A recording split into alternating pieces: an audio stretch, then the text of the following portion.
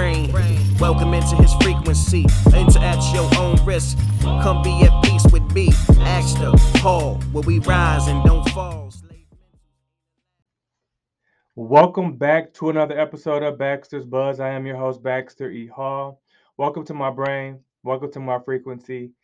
Enter at your own risk. I just want to say thank you all for the support. I want to also say please keep this support coming. If it's something that you like, please continue to engage, like, share, tell somebody else about it. If it's something that's beneficial to you, it may be beneficial to others. Now, let's get to it. Today, I want to talk about the book 7 Habits of Highly Effective People. In particular, habit 2, in particular, which is sort of the beginning, the line, or the name of the chapter, right, is begin with the end in mind. I got a message from a family member recently around, it was like a video, just someone kind of speaking about what will happen once you like die and pass on, and how quickly you'll be forgotten.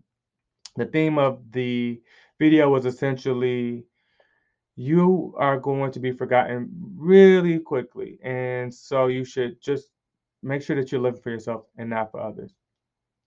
And I definitely get part of that sentiment. I agree with the part of that, but also disagree to a great extent, because I think that we are here to leave a legacy. Now, what your legacy is up to you.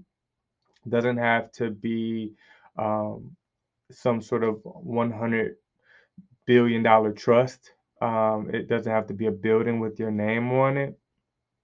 Who knows? It could be the children, your children. It could be your family. It could be sort of the people that you've helped along the way, right? And sort of the way that they sort of carry these things on. But I do believe it's our responsibility to do something to leave this place a little better than we found it. And if we are blessed enough, we will leave it a lot better than where we found it. Um, we should not just be in the moment solely. We should not be just living for ourselves. We should be beginning with the end in mind. And that's that second habit of highly effective people, beginning with the end in mind. How do I want to leave here? How do I want people to remember me? How do I want people to talk about me when I am no longer? And yes, even if they don't remember me incredibly well or for incredibly long after I'm gone, what will they say at my funeral? What will they say about me when my name does get brought up? And those are things that we should be looking at and making sure that if the way we want to be remembered isn't the way that sort of we're living right now, we probably got some work to do, right?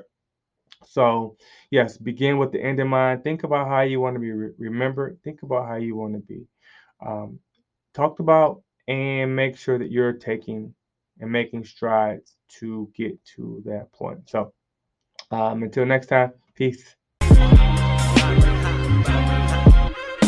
Welcome into his brain.